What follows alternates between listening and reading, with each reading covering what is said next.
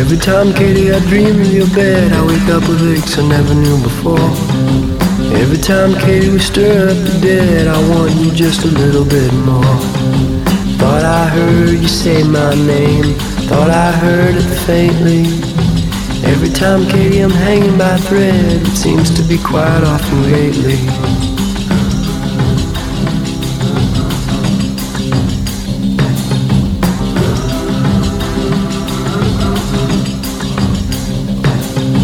Every time, Katie, I drive to your house, I get lost in the neighborhood. Every time, Katie, the fire gets doused, I run off to gather more wood. Sometimes I think that there's no point in wondering what could be. Every time, Katie, you wear that blouse, hanging fruit on a poisonous tree.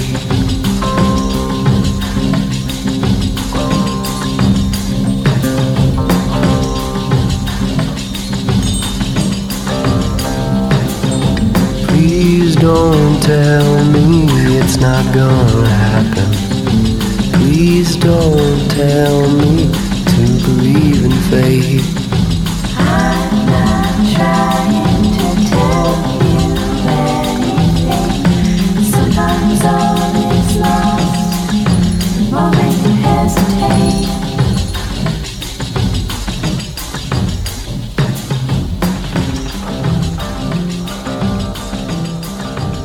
Hi, it's Chuck from Above the Basement, Boston Music and Conversation. We met with David Wax and Suze Slezak in a different part of Concord, Massachusetts, where we talked with them fittingly in a guest house where they were staying with their own family of 4. They are on a 10-city tour as a duo, humming along the way with new creations of melodies and lyrics, while at the same time teaching their kids a thing or two about language, culture, and the road. David Wax Museum will both soothe and surprise you with meditative harmonies and often unexpected but pleasant repetitive lines and hooks. It is an anthropological journey into their own Mexico-American connection. While on the road as a 2-piece, those familiar with them may consider them a 5-piece band, but spoiler alert, the upcoming touring show seems to be expanding to a 7-piece in a town near you soon. You might get lucky and even hear them while you are blindfolded for a new experience altogether. Perhaps you should blindfold yourself right now, provided you are not driving or operating any machinery, and listen to our conversation with David Wax Museum, recorded at a beautiful guest house in Concord, Massachusetts.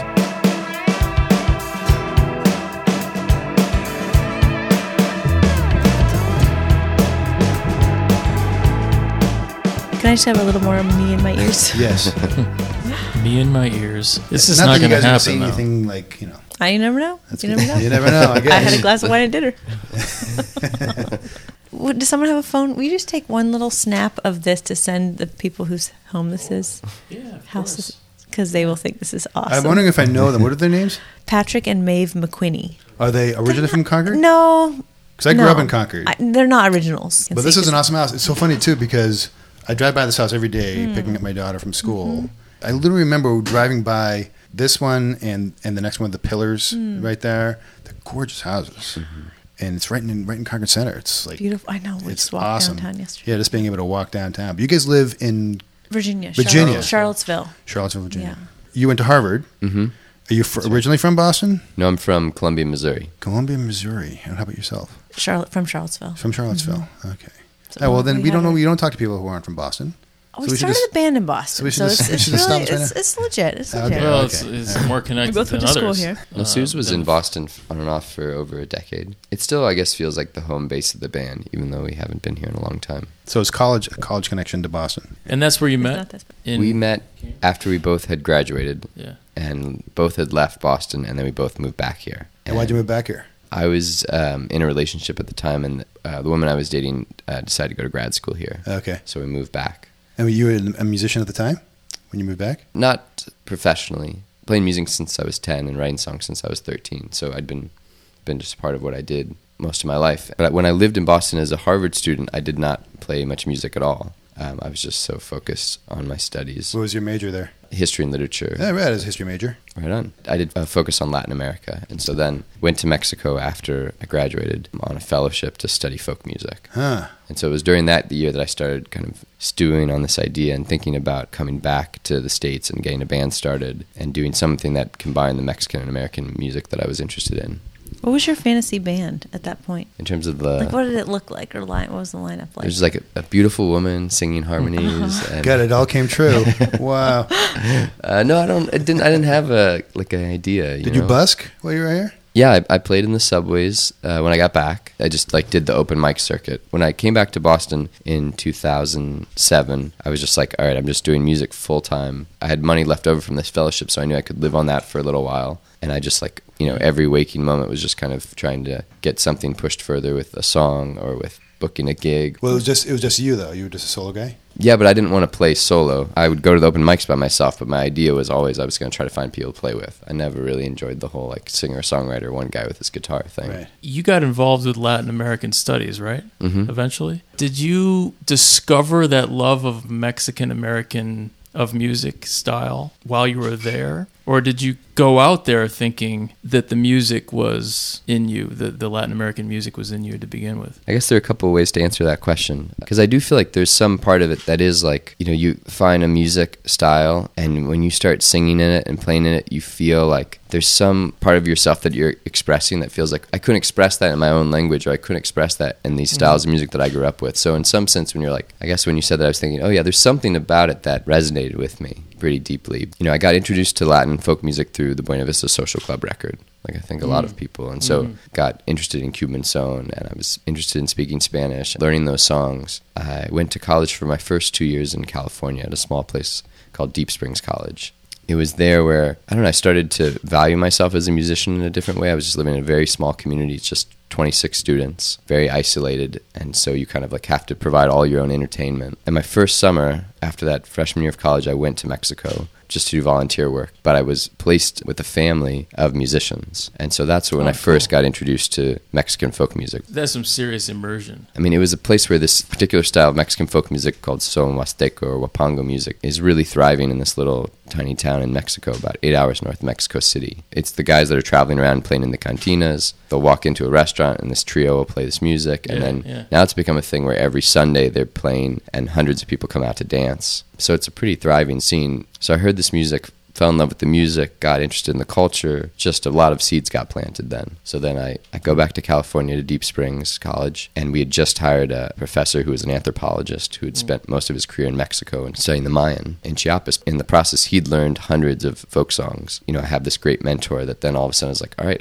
let's just learn songs. And so we just would hang out, and he would teach me songs and kind of fed all this interest I had in the Zapatistas and trying to just understand the experience I'd had. So then I go back down to Mexico the next summer, and now I'm this blue-eyed gringo that shows up and I know 100 Mexican folk songs. And so it was a different kind of way of connecting with people. And there's a sense of like, oh yeah, this guy gets it and respects the music. Once you've done that legwork, people take you seriously in a different kind of way. Like you learn the language is one thing, but if you get the culture. Real ethnomusicologists, a lot of them will shun what I did. To like me to like try to learn to play the music, they're kind of like, then I'm interfering with it or interacting with it or changing it. But I went there as a musician. I didn't have any training in terms of, an anthropological way. It was just like, I love this music. It's connecting with me in some way. I love the way that it allows me to interact with people in this culture. And yeah, screw them. I think you did exactly what you should have done. I think that's awesome, and it kind of connects all the dots right there for you.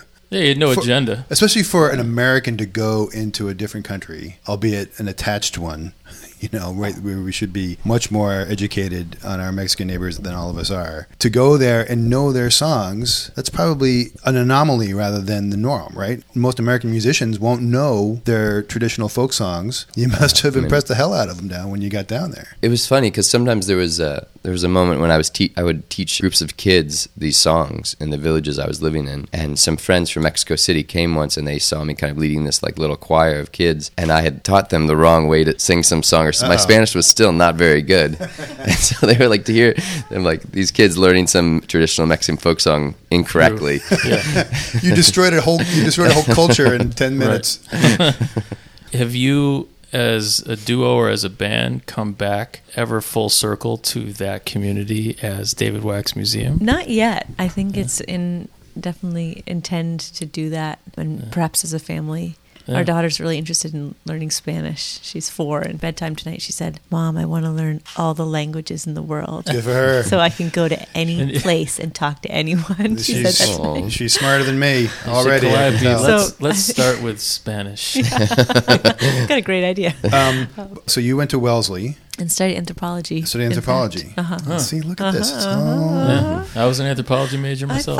I thought I was thinking that just the way you were asking those questions. You a cultural anthropology studies, I or did you suppose do? so. Cultural, yes. But you were a musician when you got to school? Yeah, I grew up in a family that played a lot of music, and we sang a lot, and both my parents really valued it and pushed us pretty hard into playing and singing. Classical instruments or? Yes, we did study piano and violin. I each had to choose 2 instruments, or we all had to start on piano and then choose one other instrument. We were part of a pretty thriving old-time music community in Virginia, so I also grew up learning those old-time tunes. Did you go to those festivals, those fiddle I festivals did. and do all that? I did. So much fun. As a kid, it's going to music festivals incredible because you have this total freedom, Yeah. you know, and you're camping and And it seems to complement the Mexican American style. Mexo-Americana. Mexo. It's this sort of word that we came up with, or someone came up with, and we thought we can say that's what we do, and it's really stuck. And that's been a way to sort of put some little frame or box around what we're doing. Yeah, because when you came back, you guys met and you started making music together. I don't know that whole history. I'm curious more about Well, that's it. what I was asking. Like,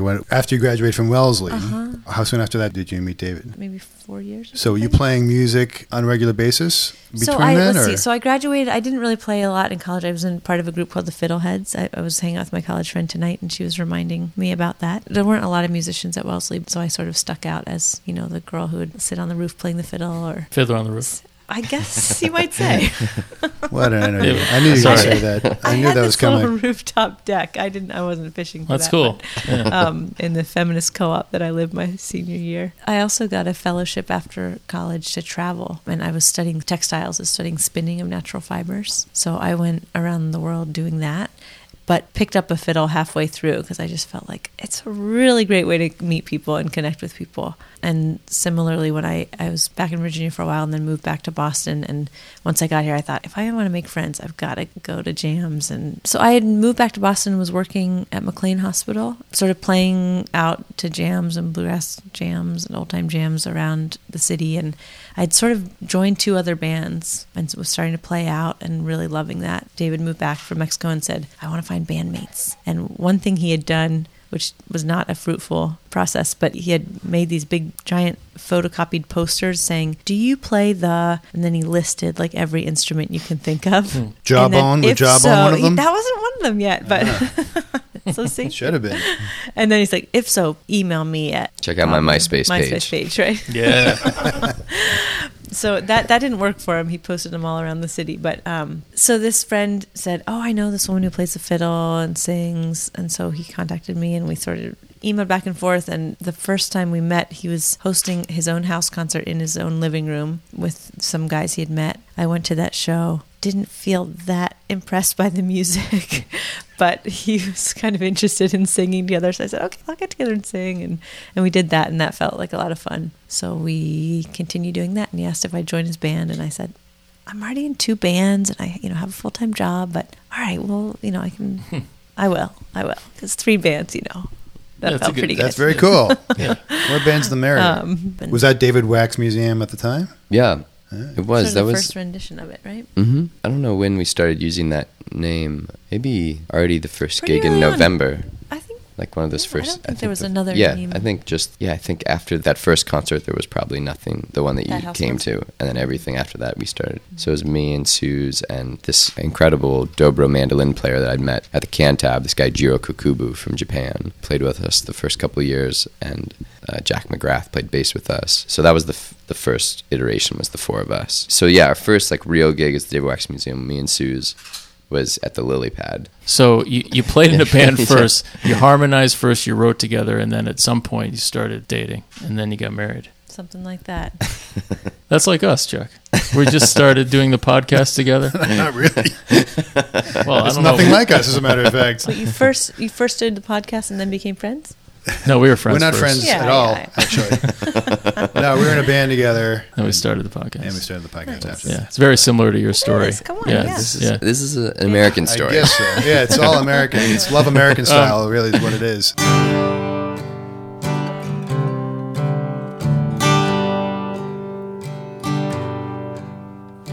Late, you've had many reasons to cry. I could sing you the saddest song, but it would be a mouse to the bull that is the sadness, barreling through your house. I'll be your wheelbarrow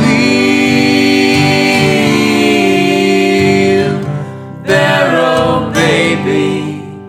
I'll be your baby, that's right. Kick up your feet. The streets are narrow. The stars will pass like sparrows tonight. So can I talk about music a little bit? A little bit. I really enjoy your music, and I think that a lot of it's meditative. I say that because I ride the train to work every day. I listen to music a lot. There's some trance-like vibe that I get in some of your songs. Tunes like Wheelbarrow Baby and Every Time Katie. There's something about them that, you don't have a typical verse, chorus, bridge, verse, chorus, which is what I like about your tunes. And I wanted you to talk about that a little bit because, sure. There's some unexpected stuff that happens. And it's subtle sometimes, but there's some unexpected things that you don't hear a lot of songwriters do. I like getting surprised by some of that. Yeah, I hear that. I think that's a cool way to put it. I guess sometimes my instinct is a pretty traditional structure. And I think that it's been in working with Suze and with the other musicians in the band and being in the studio where I think I've been challenged in really good ways to kind of deconstruct the songs and really questioned whether that structure that we kind of fall back on intuitively, because it's just like there's some part where you can kind of go into automatic pilot and just trust, like as you're writing a song, that okay, then that this is going to go next, and so kind of stopping and trying to question those intuitions. And I think that what's been cool in the studio experiences is like really slash and burning and kind of going like, does this really add anything to go back to the chorus here, or does it really? And sometimes I'll write a song that'll be tons of verses and Suze will slash a bunch of them. You're like, really, this is the only one that is really drawing me in. Why don't we just keep repeating that and kind of build off of that, and then kind of think about the next time we approach it, what's going to be different and change and in keep a subtle repeating way. some of those lines. Yeah. I have a simple request, hope it's not an imposition. Hope it's not an imposition. I have a simple request concerning your house for guests. And me, I'm in a time of transition. I have a simple request, hope it's not an imposition.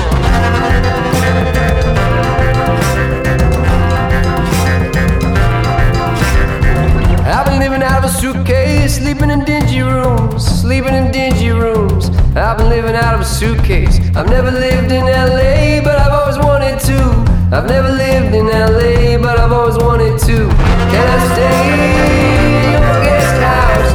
Will you let me stay in your guest house? I won't get in the way, I'll be quiet as a mouse. No music after 8, if you let me stay in your guest house.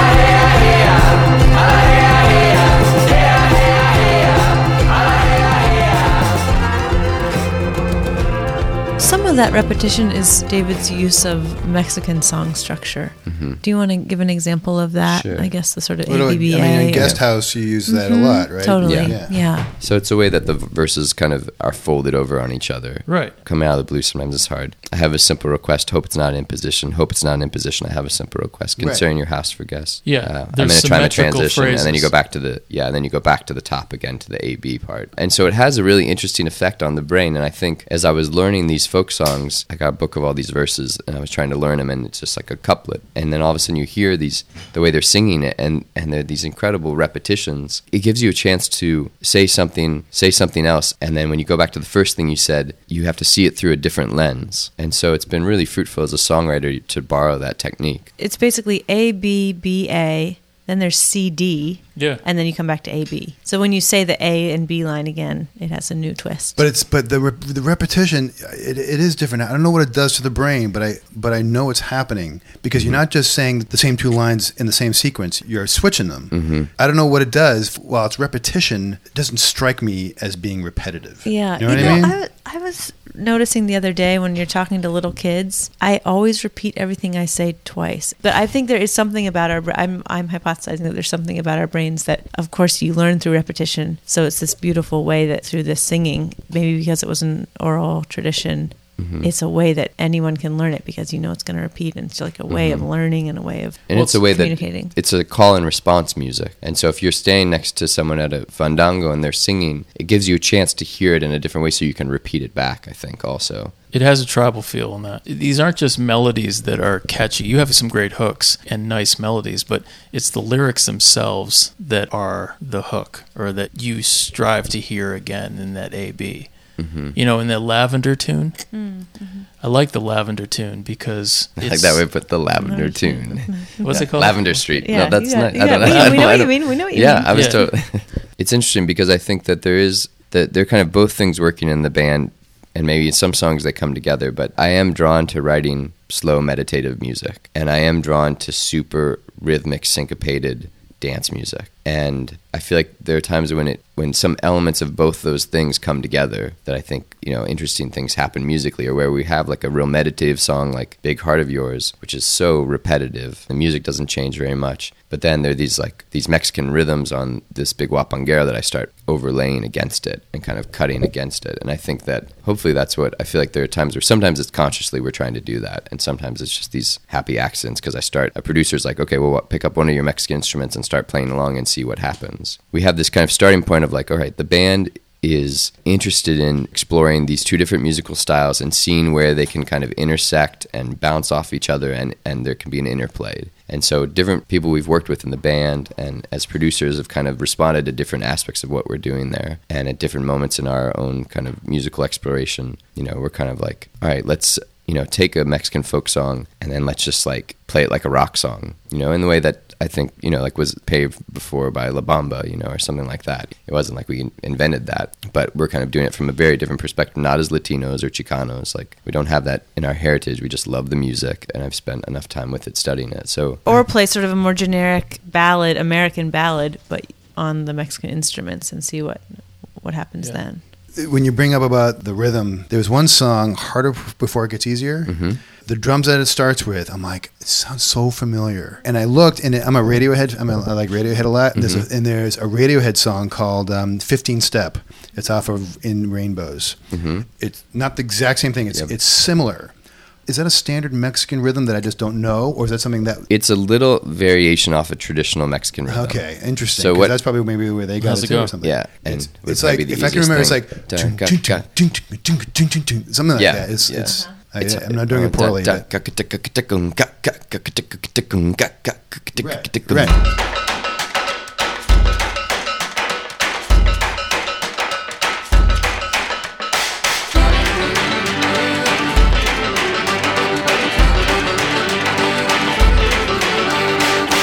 Sobbing so hard you can barely breathe. You've been sobbing so hard you can barely breathe. You've been stitching your heart on the outside of your sleeve. You've been stitching your heart on the outside of your sleeve. You've been wrung out and then doused with grief. In the ocean of time, this moment will be brief, will be brief. Oh, I know it's gonna get harder before it gets easier. Oh, I know it's gonna get harder before it gets easier.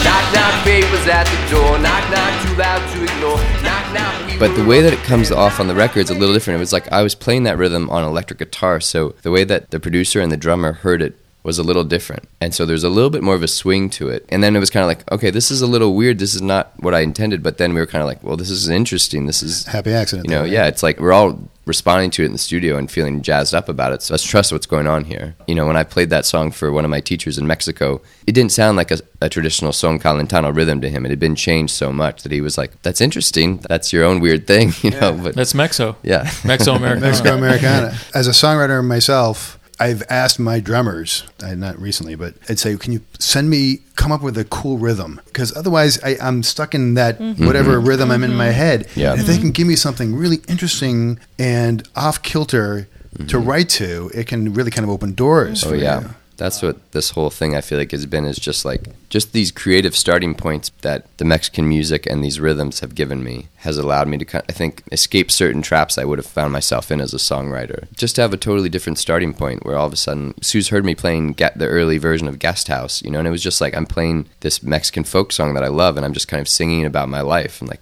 I just want a guest house in LA, but I'm just singing over these chords, and it's like, I don't know, there could be something about that song that could be a little twee or something. Then all of a sudden this rhythm is kind of like, there's just a certain kind of energy that rhythm is giving me, and so I'm going to sing in a different way, and then I'm using these, when Sue's heard me doing that, and it jumped out to her, and she's like, keep going, whatever you're doing, like keep improvising, like keep going down that route. I wouldn't have gotten there otherwise. I want to understand that dynamic a little bit with both of you guys, because you primarily do a lot of the writing, and it sounds like you almost have some producer chops that are just in you. Is that right? I mean, do you guys or arrangements or something like that? I never think of it as the producer role, but I guess as sort of the editor. He just has gotten to that place where most of us try to get to, of no filter, no critic on your shoulder, just like letting it all out, riffing, and the ultimate babble, just as a kid learning to talk is doing. You're just like trying out every sound. I'll be, doing whatever I'm doing, a little project downstairs or something, and I'll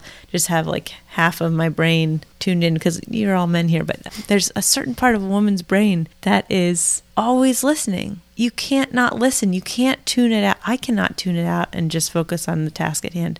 I've noticed that a lot of men in my life can do that. I can't not have a little bit of consciousness to what he's doing upstairs. Sorry, honey, I'm always listening in. That's great. Luckily, that's what I want. This is behind the scenes at David Wax Museum right here. But it just means when I do hear a certain riff that I think sounds intriguing, I'll instantly be like, babe, did you record that? Are you recording this? And but so that's often kind of cool, though. Yeah, I think that's right? The little that I've read about Gillian Welch and Dave Rawlings is like a similar thing where you like live with your editor. You live with the person that's kind of like able to sift through, because it's easy for me to generate material. It's easy for me to kind of get into some kind of trance where I'm just spewing stuff or playing some kind of riff and making things up. But then to do that and also simultaneously be able to catch the stuff that's coming out is really difficult. It's like something that you can record a bunch of stuff and then go back another month later and try to listen to it, and like it's a really difficult task. You're almost not able to do it yourself. So to have someone else that knows you inside and out and is so intimately involved in the music, be able to catch the stuff that's kind of flying out to help direct my energy.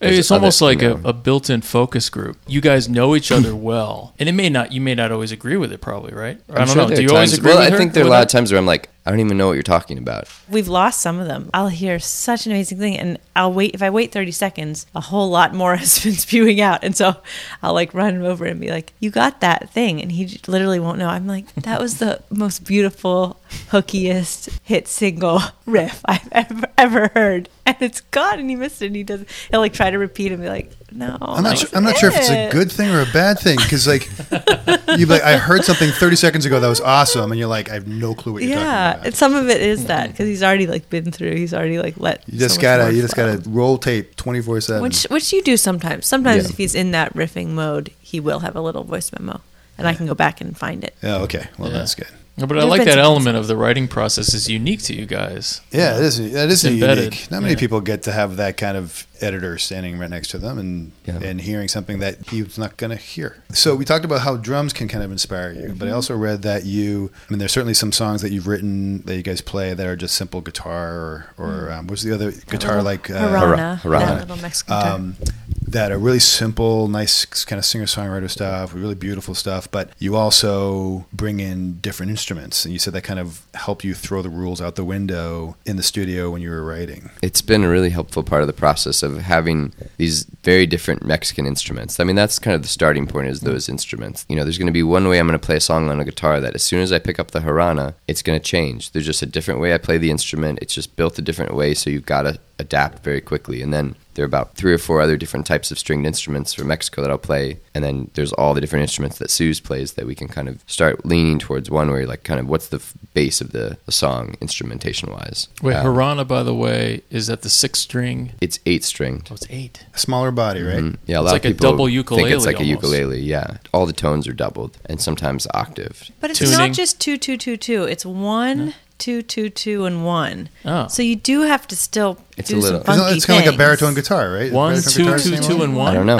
And No, you're the ones on either side are the same. The highest and lowest string are either the same or octave. Okay. It's not as easy as playing ukulele because that's only 4 strings. Or mandolin It's is a- 8, but it's it's, an still ext- 4. It's an extremely complicated, difficult I mean, instrument. come on, just give me more compared to credit than that it's little ukulele. ukulele that has just 4 strings. You play the fiddle. You play the... I picked up the accordion Accordion. since cousin Jordan Wax left the band, since he's an incredible accordion player, and I felt like we were missing that sound. What else do you And play? Played keys, some Yeah. keyboard, And you play that. What's the and the, what's the donkey jawbone. So I read your wiki, and it actually mentions that as an instrument that you play. well, heck in yeah, it. come Why on. wouldn't it? Well, it's just I've never seen it listed on. It's on our CDs and stuff. I know I mean, it, so it it's is. it's a percussion instrument. It is, but so are shakers and like there's a, I see. It's true. You know I what I see mean? what you mean. I Totally. mean, it's You're certainly- right. I It's know, true. it just struck me. To your point, though, I don't take Where great is it? artistic pride in playing this instrument. I mean, I taught myself. Do you have only one of them? No, we have so many. Seriously? These are Live real donkeys. donkey Yeah.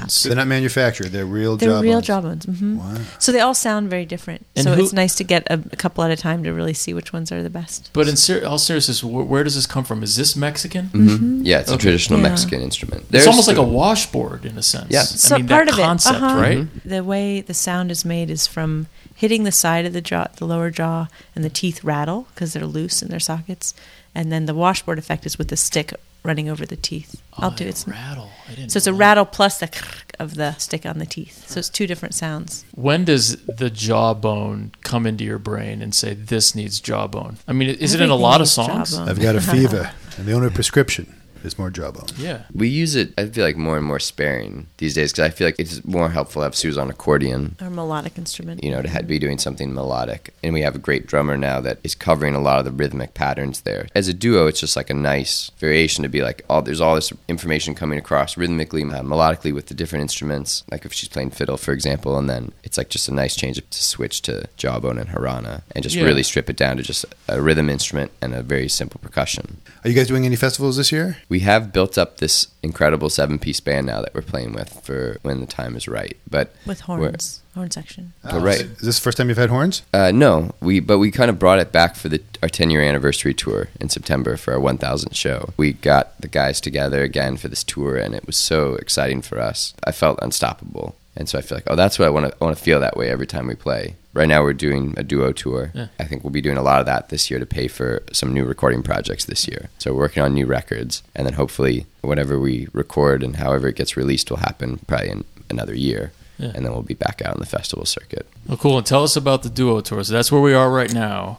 You guys are in New England. Well, we've been touring a lot as a 4 or 5 piece band over the past many years. Though before that, when we were sort of first starting to tour full time, we were doing a lot of duo shows.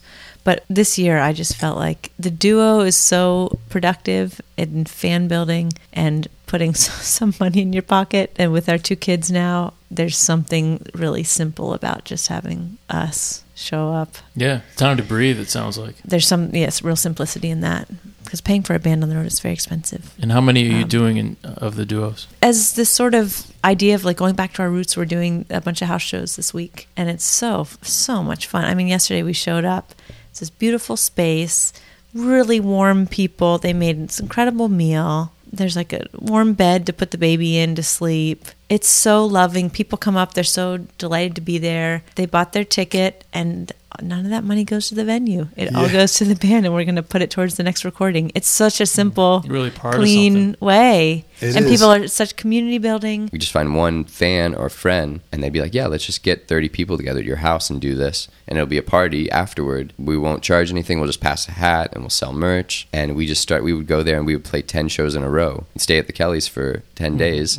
And then that's how we paid for a lot of our early records was those house shows. Should we give a shout out right now? Cindy? To Bill and Cindy Kelly. They Yeah. Our deserve all the shout outs. Yeah, as we Chuck could always possibly says, give them. 2 degrees. My good friend John Churchill's aunt and uncle. Or Yeah. Aunt Cindy, right? Yeah.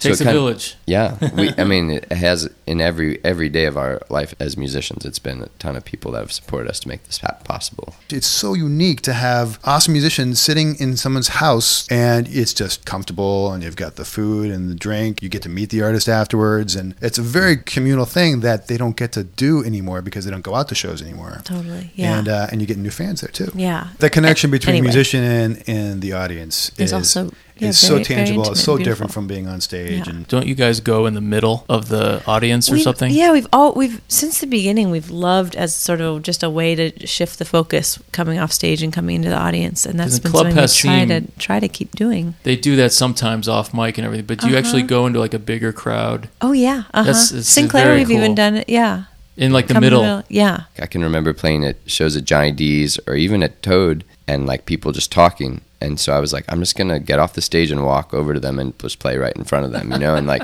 I'm passive aggressive enough that I'm not gonna say anything, but that's how I'm gonna kind of be like, I am playing here, you know. And if you There's- want to listen, you can. Yeah, there's And you- house concerts and then there's private person concerts. Yeah. And there was this song that was an important song for us early on, where it was based on this Mexican folk song called Carpenter Bird, El Pájaro Carpintero, and you sing a verse, and as soon as it's done, the next person starts right away. And so we started doing this thing where everybody in the band would sing a verse, and we could spread out in a venue, and everybody would kind of have a moment where they're singing a verse, and then you don't know where the next person's going to pop up and sing their verse. That's fun. I like that. We could like tell in the middle of a show, we're like, oh, we got to do Carpenter Bird now. We need to like engage Need it. people. We're So losing bring 'em them, back. or Bring yeah, 'em we're back. like. We've been talking for Thanks. 62 minutes. How about Yeah. that? woo! Time And flies. no- when We're just you're having getting fun. started. We're just And getting no started. baby. I didn't hear And any no baby. baby. I heard a baby peep. Oh, well, You did? she's But been just like listening 10 the whole That minutes might have time. been Joe. When is your next big show other than a house concert that people can come see you? We have been doing these shows in Charlottesville, where we live now, where we've been playing in these really interesting spaces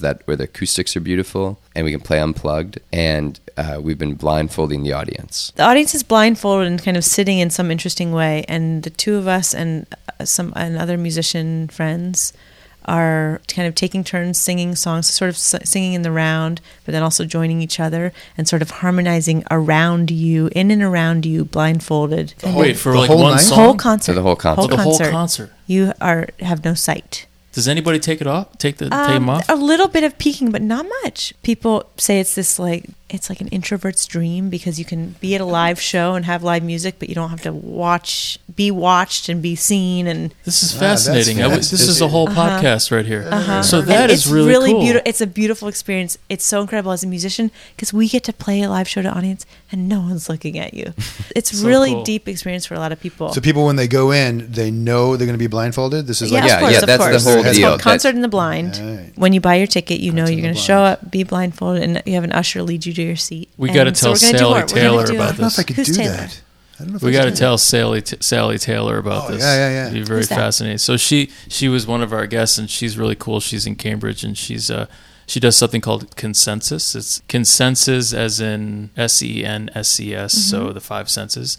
She does this thing where someone does a piece of art. Someone will look at that piece of artwork. They'll write a poem, and then someone will look at the poem, and then they'll create a song. Neat. Oh, like And, telephone with art. It's Exactly. Cool. yeah, Or it's they'll very- make it just food reminds or me of that. perfume or- But you're eliminating a Neat. sense, which is really Yeah. wild, and you're creating such an imagination with the music, which is just Yeah. beautiful. I would love to hear people describe what they go through. That's what we did. We had after people these. write. We have quotes of people, and it's really What they it's really- visualize or whatever. Oh, that's interesting. They just the experience. We had people talk about the experience and write Yeah, well, about that's- it, and it that's- was yeah. really. And so when is this happening again? We'll be back in the Boston area in May with this So tour. we're doing a tour with it. And where would you do it in Boston? Do you know? We We're don't still know yet. figuring it Maybe out. a cool museum space or a chapel or something alternative. The MFA, they have music there all the time. It's- Call the Isabel Yeah, Stewart that's what I'm Gardner. thinking Stewart. about Yeah, that too. that's That'd Because be a it's great really place. neat to actually enter the space, and then once the concert is over, the musicians leave, and then when you do remove the blindfold, it's neat to be in a place. You don't know where you are or what was around. They you. never even saw you guys the whole and time. you get their wallets. Wow. Great idea. You should Museum of definitely gonna fund our Science would next be cool record. too. Museum of Science. That's yeah. a cool idea. Mhm. That's really wild. Yeah. Well, we got to check that out. Yeah, definitely. That's awesome. Cool. I'm glad you're into it. We are too. I know we're wrapping up Yeah. and we want to hear you guys play. Can you just play a couple songs for us? Sure. Yeah. That's awesome. Thank you very much for sitting with us. Yeah, our pleasure. Thank Thank you you so guys. much. Thank you so for much. taking All right. time. Thanks, guys. Ready, guys? We're rolling. They're rolling. David Wax.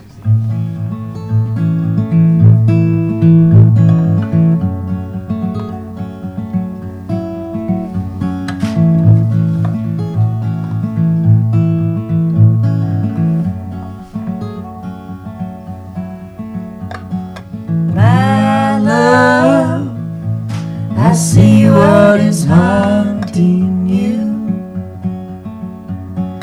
My love, I see what is haunting you.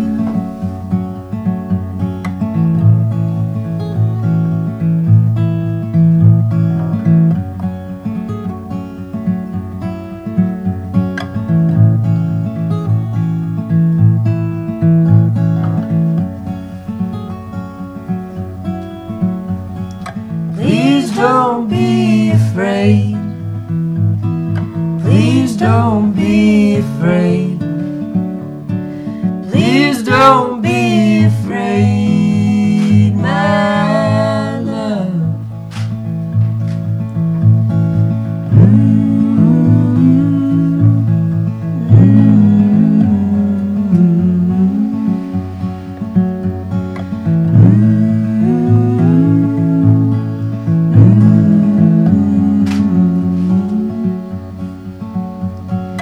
Please don't be afraid. Please don't be afraid. Please don't be afraid, my love. Time, my love.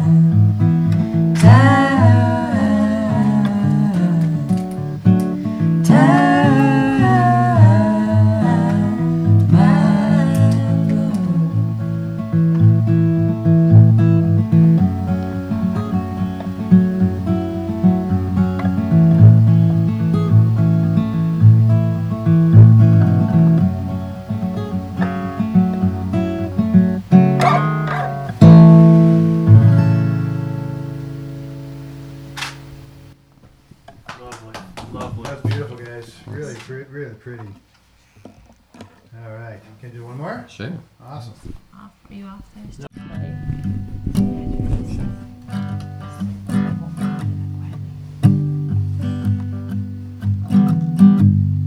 Please come back to Lavender Street. Please come back to Lavender Street. The couch is cold, I can't feel my feet.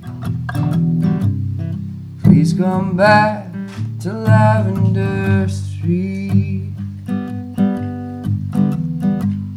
Turn on the light when we kiss.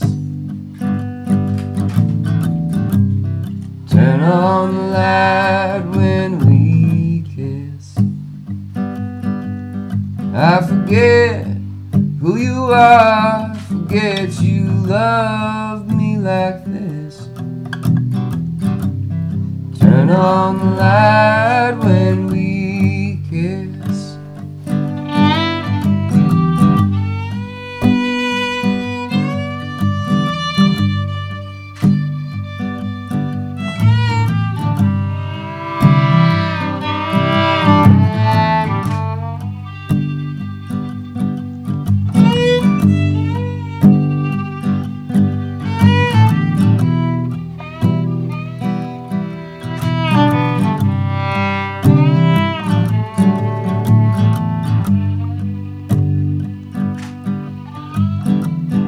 I need you like the ground needs the rain. I need you like the ground needs the rain. How it pours when you need you like the ground needs the rain. Oh, I could feel a bell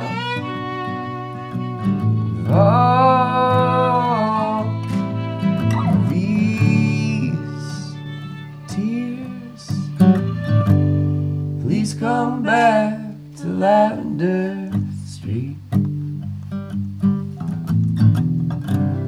Please come back to Lavender Street. The couch is cold, I can't feel my feet. Please come back to Lavender Street. To listen and purchase their music and see where David Wax Museum is playing near you, visit davidwaxmuseum.com. We'd like to thank the hosts Patrick and Maeve, who opened up their guest house to us, as well as thank David and Suze for the great conversation. Go to abovethebasement.com where you can sign up for our newsletter, listen and subscribe to our podcast, like our Facebook page, follow us on Twitter, and look at all the nice pictures we post on Instagram. We are everywhere. On behalf of Ronnie and myself, thanks for listening. Tell your friends, and remember, Boston music, like its history, is unique.